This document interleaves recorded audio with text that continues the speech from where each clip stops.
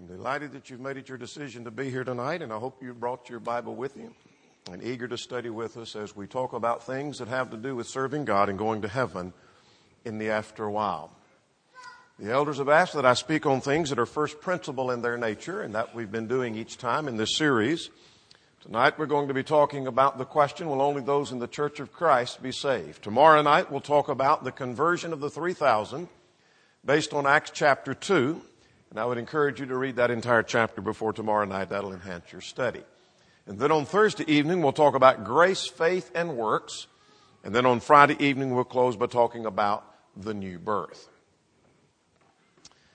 Those who are members of the Church of Christ frequently face the statement that says, those in the Church of Christ think they are the only ones that go to heaven. Sometimes that comes in the form of a question, where you might be asked, is it true that those in the Church of Christ think they are the only ones that are going to heaven?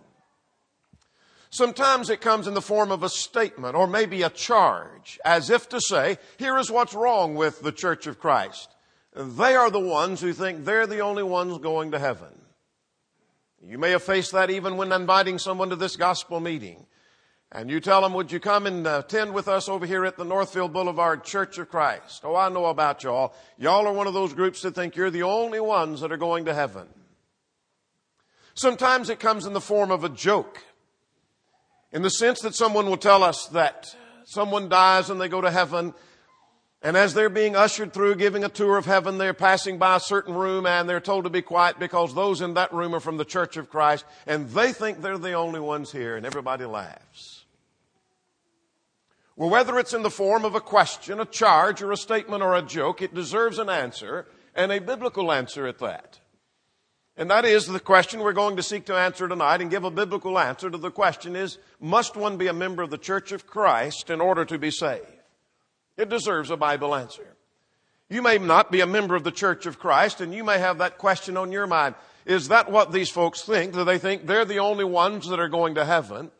But I'm more interested in not what these folks think, but what does the Bible teach on the question? And we're going to seek to give a Bible answer. Or maybe you're a little skeptical about the Church of Christ because you've heard the statement made, they're the only ones that think they're going to heaven. And we're going to seek to answer that question in our study tonight. So let's talk tonight about, will only those in the Church of Christ be saved? There are three things I want us to notice in our study tonight. I want us to come to an understanding of the question. Why is that question asked? What is that question designed to do? And secondly, I want us to come to an understanding of the answer to the question. And thirdly, we'll try to come to an understanding of what that answer demands of us. So let's begin our study by talking about the coming to an understanding of what the question is. Why is that question asked? What is it designed to do? So why is it that people ask that question in the first place? Why is it that people come and they ask you, is it true that only those in the Church of Christ will be saved? Why are the jokes that are told, and why is the charge often made? Well, one of the things I want to suggest to you is, people ask that question because they have a denominational view of the church of our Lord. When I say a denominational view, that is, they view the church as nothing but a denomination, one of many different churches. And here is a picture of denominationalism. We will talk about this several times tonight. This larger shaded area represents God's people, the saved. And in the concept of denominationalism, the idea of God saved are divided into various segments, various groups, various flavors, if you please. And so here are some of God's people that might be Adventists. Some of them might be Nazarene. Some of them might be Catholics. Some of them might be Presbyterian. Some of them Church of God. Some of them in the Church of Christ. Some Baptists and some Methodists. And that's the beginning of the sampling of thousands of different churches. And so the idea is that God's people are divided into various segments and into various churches. And if you answer the question, yes, you must be in the Church of Christ in order to be saved, when someone has this concept in their mind, that's like saying you have to eat a particular food, a particular brand food, in order to be healthy. And they can't fathom that. That's like telling someone, you can only eat Kroger food or you can't be healthy. You can't buy any other brand food. I can't imagine that. And so someone who has this concept of the New Testament church Or God's people divided into various segments, and this is just one of many different flavors of God's people. They have a hard time answering the question in their mind. Secondly, that question is often asked because of prejudice. That is, it's made sometimes as a prejudicial charge. It's driven by the fact that some are prejudiced against the church and the things for which it stands. And by prejudice, I'm simply talking about they have prejudged and already determined what they're going to believe about the Church of Christ based upon what they have heard. You may have faced that at times that, oh yes, y'all are those that believe you're the only ones going to heaven. When you invite someone, when you talk to them about Bible study. Look, aren't you one of those Church of Christers? Yeah, y'all are the ones that think you're the only ones going to heaven. And that's driven by prejudice. In Proverbs 18 and in verse 13 says, he that answers a matter before he hears it, it is folly and shame unto him. That is, judging the matter before the evidence is in. But I'm just trying to analyze, why is that question asked? Here's a third reason it's asked. Because of ignorance. Let me define ignorance. That is not a reflection on someone's intelligence, but it is a matter of something that they do not know. All of us, no matter how intelligent you may be, there's something you don't know. And there are some who do not know what the New Testament church is. They don't understand the nature of the church. They do not understand what the Bible teaches about the church. They haven't been taught. Maybe we have failed in teaching others. Whatever the case may be, they're just unlearned on what the New Testament church is. And because of that lack of understanding they have, they are wondering about this question: how could it be that only those in a particular church are those that are going to be saved? Now I know a little bit about why that question would be asked. Secondly, or continuing this, still understanding the question, let's talk about what that question does, what that question is designed to do. First of all, in that, I want to suggest to you that it is designed to put you in a dilemma. And you have perhaps felt that dilemma when someone asks you the question, will only those in the Church of Christ be saved? You felt this dilemma. That is, if you answer that question, you say, no, that's not what we're trying to say. You have a dilemma because that's hard to harmonize with what you teach, and after all, that's not the truth. But if you say yes, the person is turned off to further teaching, and you know that's about to happen. And furthermore, that confirms their prejudice, and so you're put in a dilemma. And we'll talk about that more in just a few moments, of how we're often put in a dilemma. It's the idea of being put in this concept of I'm hard-pressed to answer either way. Because if I say, no, that's not the truth, but if I say, yes, that's about to kill the study I'm trying to have, and I'm going to turn them off to further study. Now, how do I answer that? What do I do? We'll say more about that in just a moment. We're still trying to develop the thought of what it does. It charges us with narrow-mindedness. When someone says, oh, y'all are that group that thinks you're the only one going to heaven, it is a charge of narrow-mindedness. We're living in a society that is very broad-minded and liberal. This is the day of postmodernism. The very idea of being an extremist who would believe such things, that there would only be a certain group of people that's going to heaven, would put you in the class of being like a bigot, or a chauvinist, or a racist, or a sexist. You're an extremist if you believe such things. And it is a charge of narrow-mindedness. Furthermore, it is designed to create prejudice. Now keep in mind, it was driven from prejudice, but often the question is asked because it is designed to create prejudice among those who hear the question, or those who hear the charge, or those who may be waiting for an answer. It causes some people to be turned off to further study of the truth. I don't know if some of the other preachers present tonight have experienced this, but I have, and I'm sure they probably have too. That right in the middle of a home Bible study where you have two non-Christians, one seems to be grasping, and you think they're about to grasp this and get to the point. It looks like they're understanding and they're about ready to obey the gospel. And here's the other one, not quite interested yet and a little turned off. About the time you think you're about ready to make the point, they're ready to obey the gospel. Oh, by the way, I've been meaning to ask. Aren't y'all the group that thinks you're the only ones going to heaven? You see what they're designed to doing? You see what they're trying to do? They're trying to kill the study for someone else. They're trying to create prejudice on the part of the one who's about to learn the truth, who's about to respond to the gospel. Now I have an understanding of why this question is asked. And let me go back just for a moment to say that it's asked because of this denominational concept, sometimes because of prejudice, sometimes because they just don't know. But it's trying to put us in a dilemma, charge us with narrow-mindedness, and sometimes create prejudice. I now have a better understanding of the question that's being asked. It's a good question, though. And I'm more interested in this. Let's come to an understanding of the answer to that question. How would we answer that question? Let's begin with this. Let's define what we're talking about. Let's define the term church. Because it may be that when you answer the question to someone and you just give them a blunt answer, they're thinking of the term church in one sense, and you're thinking in an entirely different sense, and you're not communicating at all. So let's define what the church is. The church has reference to people who are saved. That is the definition of the New Testament church. Let's start first of all with people. That ought to be obvious. But there are some who may not have the concept that the church involves people. So let's turn to Acts 8 and in verse 3. In Acts 8 and verse 3, we're going to see the church was made up of men and women. The church is made up of people. This is talking about the work of Paul in making havoc of the church. As for Saul, he made havoc of the church. How did he do that? Entering into every house, dragging off men and women.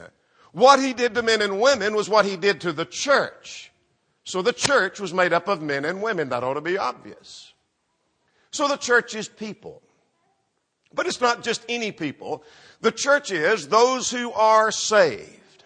This is an important foundation we have to lay to answer our question. Let's try to come to an understanding of what the church is. And then we'll come back to whether or not one must be a member of the church of Christ. What is the church? It is people who are in a saved relationship. So let's open our Bibles to passages that we may know very well. Let's start with Acts 2 and in verse 47. In Acts 2 and verse 47, we'll talk about this passage more in detail, the context at least thereof, in our study tomorrow night. Praising God and having favor with all the people, and the Lord added to the church. Who did he add to the church? Added to the church daily those who were being saved. So those who are being saved were added to the church. Who's put in the church? It's those who are saved. Who are the saved? It's those who are put in the church. Who makes up the church? It's those who are saved. The Lord added to the church daily those who were being saved. The saved and the church are one and the same, Acts 2 and in verse 47. Let's give further evidence of that. That very text, Acts 2:47, when it uses this term church, it comes from the word ekklesia. And you say, I don't know anything about Greek. You probably know more about Greek than you think you do. Let's talk about this word ekklesia, what it means. It is a compound word, ek meaning out of. Say, I don't know anything about that. Have you ever seen a sign that says exit? Same root word. It means to go out of. Klesia means to call. And so it simply means those who have been called out. So let's go to the New Testament and see about those who are called out. Paul told the Thessalonians, you were called by the gospel. That's how we're called. In other words, the gospel plea of what people must do, what they must believe, and how they should respond. They're called by the gospel. Ephesians chapter 2, the entire chapter is devoted to making this point that they have been called out of sin into salvation, and that is what made up the church of which Paul is writing in Ephesians chapter, the whole book for that matter. Chapter 5 says, I'm speaking concerning Christ and the church. So the entire chapter is devoted to the fact they're called out of sin into salvation, Ephesians 2. 1 Peter 2:9, they're called out of darkness into light. So those who are no longer in sin, no longer in darkness, but they're now saved because they've listened to the gospel, are those who are the called out. That describes people who are saved.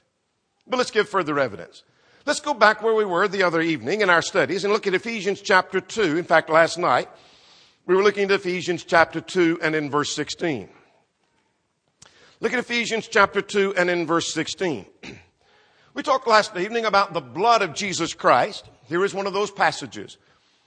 That he might reconcile them both to God in one body through the cross, having put to enmity the death. Well, what do you see? Well, look at verse 16 again. That he might reconcile both unto God in one body. Where are men reconciled? They're reconciled in the one body. What about those who are in the one body? They are those who are reconciled. The church and the saved, indeed, are one and the same. Same book, Now I remind you, chapter 5, same book says this message or this book is Paul's great essay on the church. Paul said, I speak concerning Christ and the church, verse 32. But back up to verse 23. Speaking of Christ, he is the Savior of the body. Whom does he promise to save? Those in the body. What does he say about those in the body? He promises to save them. So that tells me what I saw in these other passages, that the church and the saved are one and the same. But if you haven't looked at any other passage with us tonight, I encourage you to turn to Acts chapter 11. There is an interesting flow of thought in Acts chapter 11 about people becoming New Testament Christians. So I encourage you to get your Bible open, turn to Acts chapter 11, and I want us to begin about verse 19 in Acts chapter 11. In Acts chapter 11, beginning at verse 19, there were those who were scattered after the persecution that arose over Stephen, and they traveled as far as Phoenicia and Cyprus and Antioch, preaching the word to no one but the Jews only. Now verse 20. If you're so disposed to underline, you might underline a section in some of these verses. Look at verse 20. And some of them were men of Cyprus and Cyrene, and when they had came to Antioch, they spoke to the Hellenists.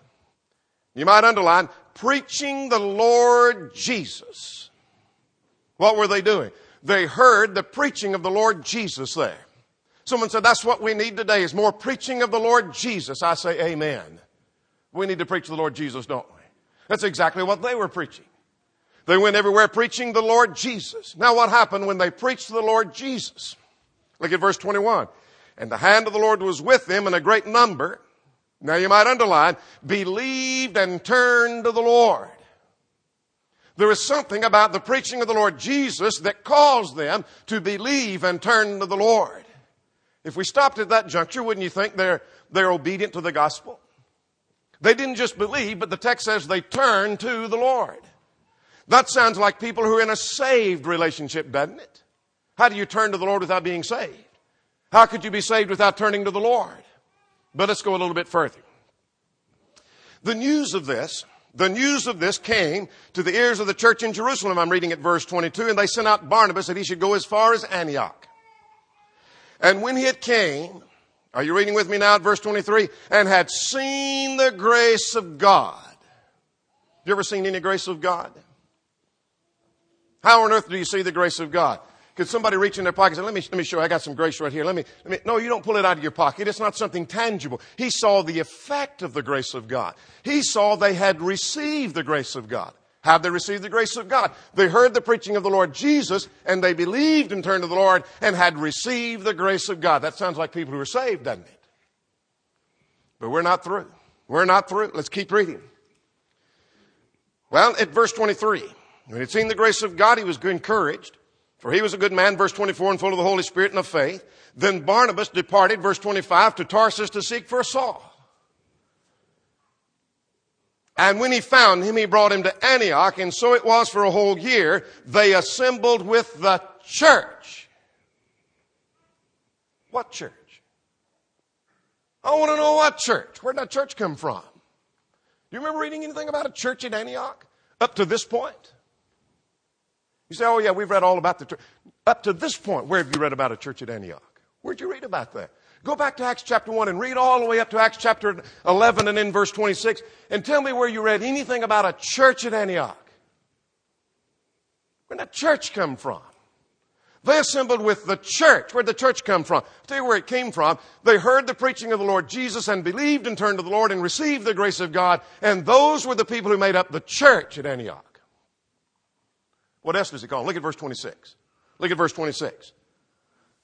They assembled with the church and taught a great many people and the disciples. You see, those who were disciples were the same people who were in the church. They're the same people who had received the grace of God and believed turned to the Lord. What were the disciples called? They were called Christians first at Antioch. And what I'm trying to demonstrate to you is the same people who are Christians are the same people who are in the church, and the same people who are in the church are the same ones who had received the grace of God. That's the same ones who believed and turned to the Lord and the same ones who were disciples. And someone asked, well, must one be a member of the church in order to be saved? Based on this passage, that's like asking, must one be a Christian in order to be saved? Must one be a disciple to be saved? Must he receive the grace of God to be saved? Must he believe and turn to the Lord to be saved? What I'm trying to demonstrate to you is those who are in the church are the same ones who are disciples, who are the same ones who are Christians, who are the same ones who turn to the Lord, who are the same ones who receive the grace of God. Back to the point we're making. What we're making is that the church is people who are saved. But let's add another point to that. The terms of entrance are the same. If you got out a sheet of paper and you perused through your New Testament and said, I'm going to find everything the New Testament says that I must do in order to be saved, and you write it all down. Now I'm going to peruse through the New Testament and find out what it is I have to do to enter the church, and I write it all down. When you get through, they're the same list, aren't they? The terms of entrance are the same. What I have to do to be saved is the same thing I have to do to enter the church. And if that be the case, then the church and the saved indeed are one and the same. But let's go a step further. We're still coming to an understanding of the answer. We've established what the church is. It is people who are in a saved relationship with God. Let's consider the Bible teaches that there is one church. There are three things I want you to see about this. Watch for the three. Number one, when we talk about there being one church, I want you to understand that Jesus only promised one church. Jesus only promised one church. Jesus never promised that he would build his churches, but he only promised one. Here's what he said. And I say to you, you are Peter, and on this rock I will build my church, singular in number. And the gates of Hades shall not prevail against it. When Jesus was making his promise about building a church, he only promised to build one. Upon this rock I will build my church. That's point one. I said there are three. Here's point two. Point two is, Paul said there is just one church. Let's see what he said. Open your Bibles to Ephesians 4 and verse 4. Paul said there is one body. How many bodies, Paul? O-N-E-1. There's just one. What do you mean by body, Paul? What are you talking about? Well, let's let him define that for us. Let's not let a lexicographer define that or a commentator define that. Let's let the author himself, by inspiration, define what he means by body. Look at chapter 1, same book, same author, Ephesians 1, 22 and 23. And put all things under his feet and gave him to be head over all things. Are you reading with me? To the church. What do you mean by that? Which is his body. Colossians 1 comes in the other direction, talks about the body which is the church. Paul said, there is one body. Ephesians 4 verse 4. Same book says the body is the church. The conclusion is there is one church. Jesus only promised one.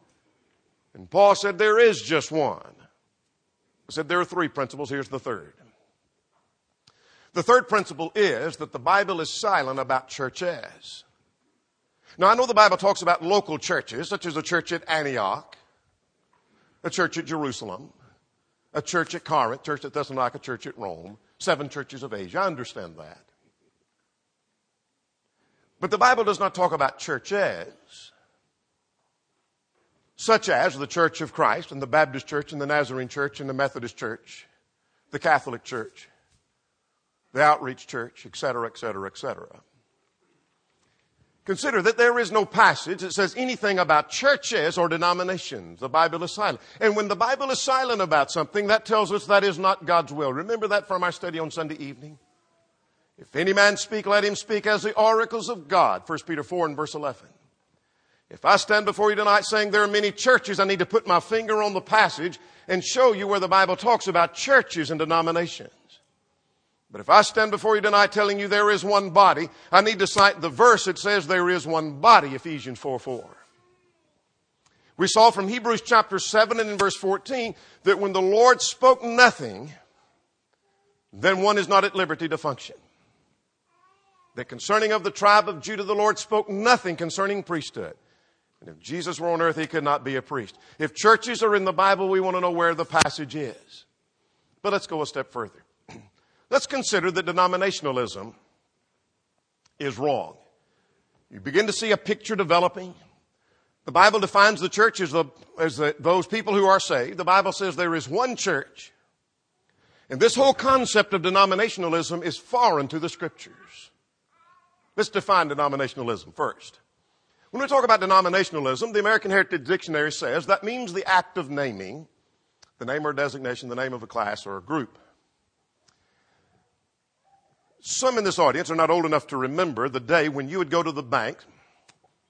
Many of you can remember the day that you'd take a $100 check to the bank to cash, and the teller would ask you, nowadays they ask you something like, you want large bills or small bills? But there was a day in which they would ask you, what denomination? They weren't asking you what church you were of. Had nothing to do with religion. Why did they use that term with reference to banking? That was because money was divided into various denominations. Those were called denominations. The 1, the 5, the 10, the 20, the 50, and the hundreds. Those were denominations. Now, there are 3 things implied by that. I want you to watch these 3 carefully. Number 1, that implies there's division within money. Suppose, just for a moment, that the only currency we have no coins, we have no 5s, 10s, 20s. The only thing we have is a $1 bill. That's the only form of currency we have. And you take a $100 check to the bank and you cash it, and they ask you, what denomination? You know what you're going to say? Well, duh, the only thing we have, there's only one, I guess, $1 bills, because that's all there is. There is nothing else. The fact that they would ask you what denomination implies that there is division. We have 1s, we have 5s, we have 10s, we have 20s, we have 50s, and we have hundreds and on down the line. Here's a second thing that was implied. One is as good as another. That doesn't mean a 1 is equal to 100, but the denomination is equal.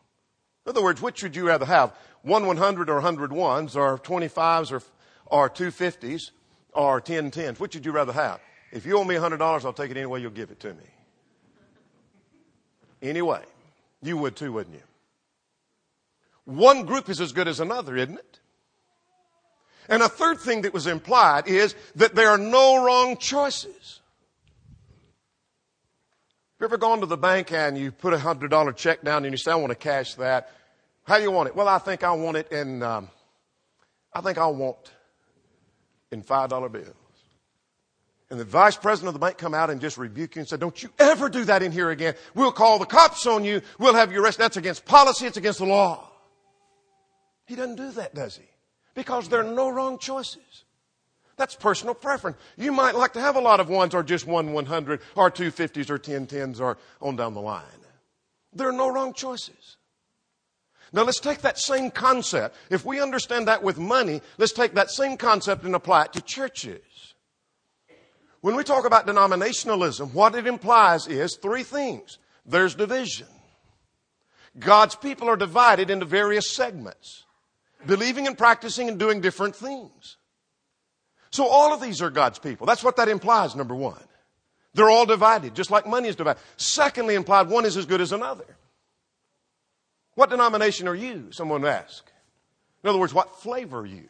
We're all Christians. We're all going to the same place. We're all on the same road. Doesn't matter what you believe, as long as you're sincere. Remember that from Sunday morning? But what flavor are you? You see, one's just as good as another. And a third thing that was implied by that is there are no wrong choices. If you decide you want to be a Presbyterian, that's not wrong. And if you want to be a Baptist instead, or you want to be an Adventist, it really doesn't make any difference if denominationalism be true. I want to list 4 things now of what's wrong with denominationalism. Number 1, these are simple. Number 1, it's just not found in the Bible. Remember, if any man speak, let him speak as the oracles of God. I'm standing before you tonight affirming that there is one church. I've tried to cite book, chapter, and verse for that. Ephesians 4:4. There is one body. The body is the church, chapter 1. If someone is ready to affirm that there are multiple churches believing and practicing different things, all of which are acceptable to God, stand before us and give us the passage. Where is the passage? It's just not found in the Bible, number 1. Number 2, it is contrary to the pleas for unity. In John 17:20 and 21, Jesus prayed concerning the disciples, those who believe on me through their word. That's me and you. I believe on the Lord through the word of the apostles. That they, that's us, may be one, even as we are one. The Father and the Son didn't believe different things. They didn't teach different doctrines. That was a plea for unity. Paul said in 1 Corinthians 1 and verse 10, he would that they all speak the same things and mind the same judgment. That's unity. Denominationalism implies division. Thirdly, what's wrong with denominationalism? It makes a difference what we believe in religion. I won't take the time to develop 1 Thessalonians 2. We did that in our Sunday morning study.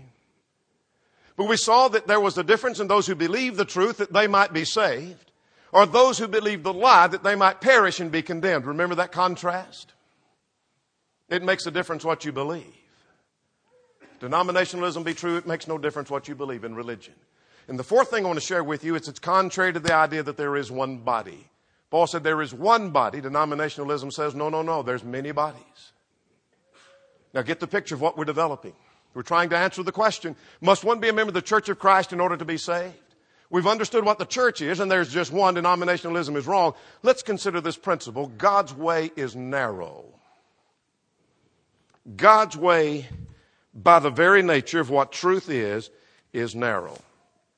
One of the problems people have in grasping the answer to the question is they cannot fathom something being as narrow as what we're trying to describe. And I want to suggest to you that truth, by the very nature of what truth is narrow. When it comes to the question of what is 2 plus 2, any mathematician knows, any school kid knows, the answer is quite narrow. The answer, and the only answer, is 4. 3.9 is pretty close, but that's not the answer. 4.1 is pretty close, but that's not the answer. The only answer is 2 plus 2 is 4. We understand that. Truth, by the nature of what truth is narrow. Turn with me in your Bibles to Matthew chapter 7. We've alluded to this passage earlier in our studies. And as you're turning to Matthew chapter 7, chapters 5, 6, and 7, those three chapters deal with the Sermon on the Mount. The subject of the sermon was the kingdom. I know that from chapter 4 and 23. And so here is a sermon about the kingdom of God. And toward the end of that sermon, what we might call the invitation section of the sermon, Jesus sounds pretty narrow about that. Look at verse 13. Enter by the narrow gate, for wide is the gate and broad is the way that leads to destruction, and there are many who go in by it. But narrow is the gate and difficult is the way that leads to life, and there are few who find it. God's way is narrow. Look at verse 21. Not everyone that says to me, Lord, Lord, shall enter the kingdom of heaven, but he that doeth the will of my Father which is in heaven. Again, I want to suggest to you that some cannot fathom the answer that we may give them concerning the question, because that seems like such a narrow view of things, such a limiting concept. That's the nature of truth. Jesus said the way was a very narrow way. Let's add another principle here. And quite often when somebody asks me that question and they can't fathom the answer, I ask them a parallel question. And a simple question at that. I might ask them, must one believe in Christ in order to be saved? I recognize there are people who don't believe that you have to believe in Christ, but generally in denominationalism, they think you have to believe in Christ in order to be saved. And when the answer, oh yes, I think you have to believe in Christ, I ask them, are you so narrow-minded that you think a Jew can't be saved? Jews don't believe in Jesus being the Son of God. And you don't think Jehovah's Witnesses can be saved? They don't believe Jesus to be the Son of God. And you don't think Muslims can be saved? They don't believe Jesus to be the Son of God. And their answer usually is something to the effect, well, that's just, that because the Bible says you have to believe in Christ. Yes, anybody who doesn't believe in Christ is going to be lost. That's just the truth. If you can understand that, why can't we understand some other principles where people are excluded? Now, let's go back and see what we've seen.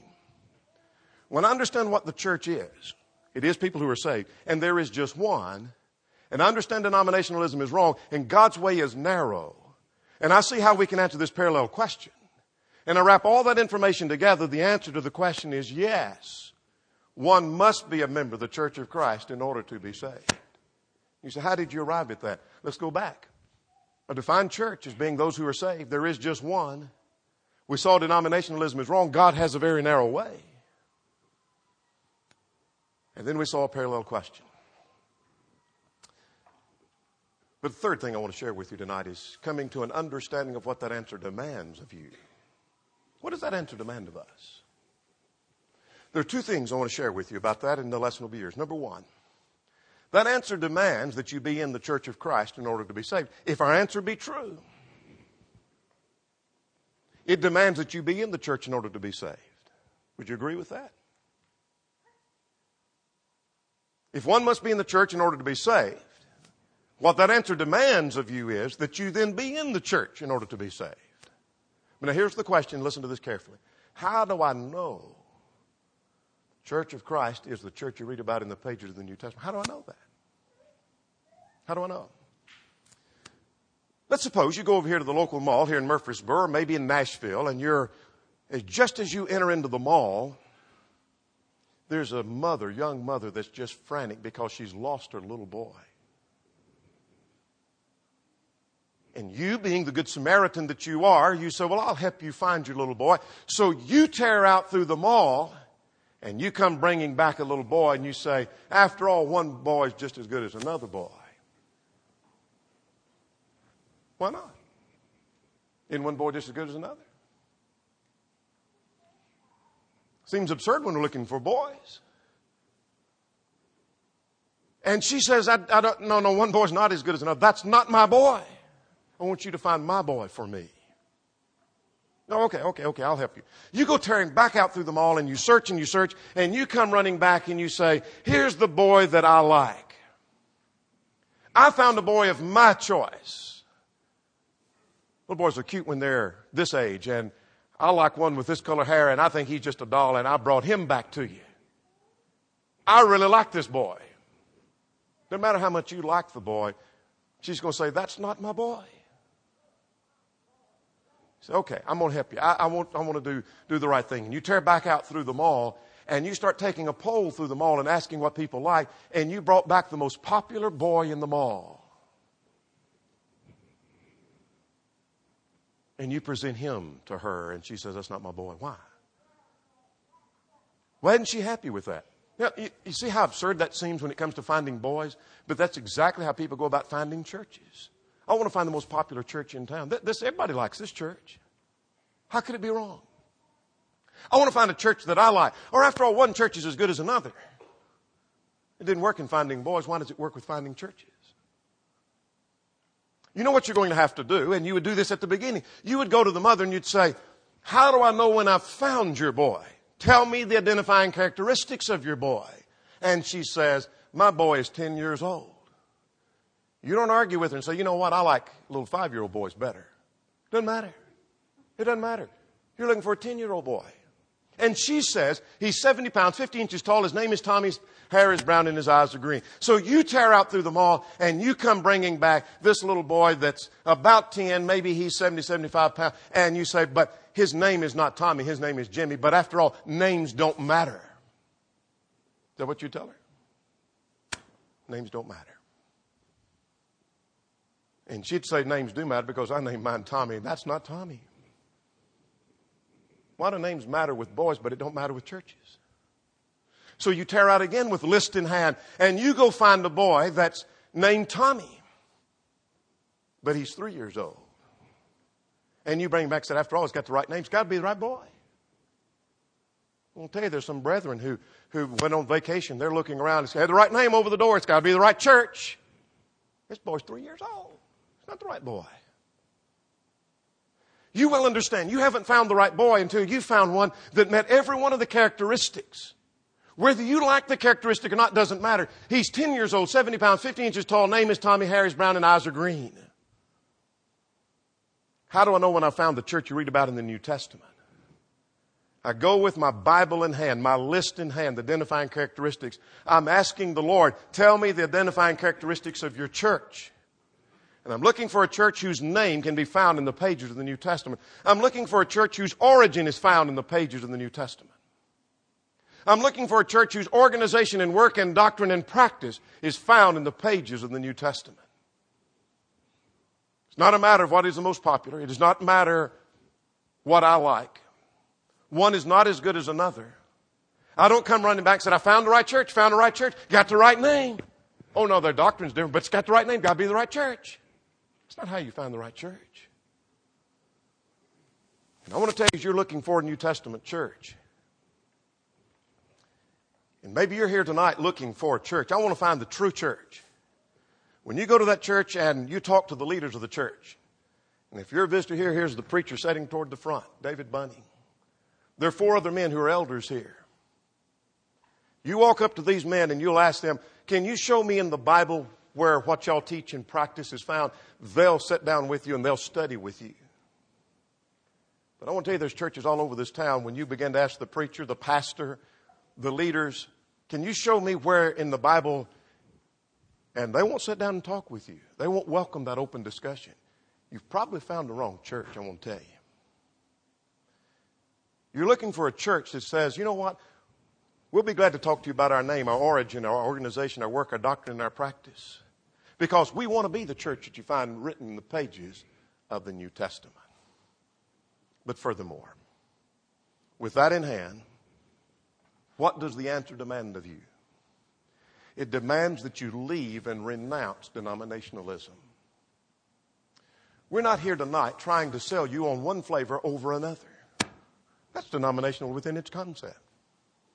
We're not here trying to tell you this church is better, just as good as another church. And we're encouraging you to leave. We're not trying to sell you a Chevy over a Ford or a Ford over a Chevy. What we're trying to tell you is there's one New Testament church. And if you're not in that church, you need to leave and renounce denominationalism. That's part of it. That's what the answer demands of you. What have we seen in our study tonight?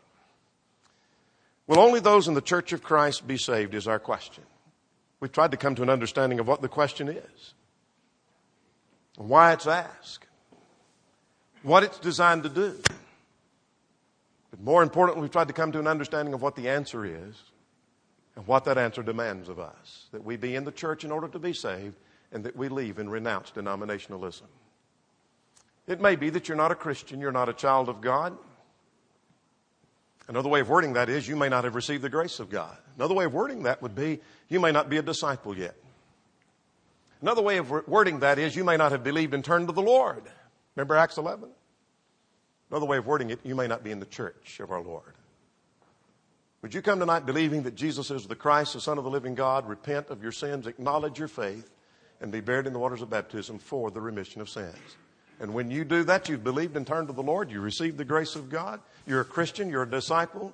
You were just added to the Lord's church. Would you respond even tonight? Would you come all together? We stand and while we sing.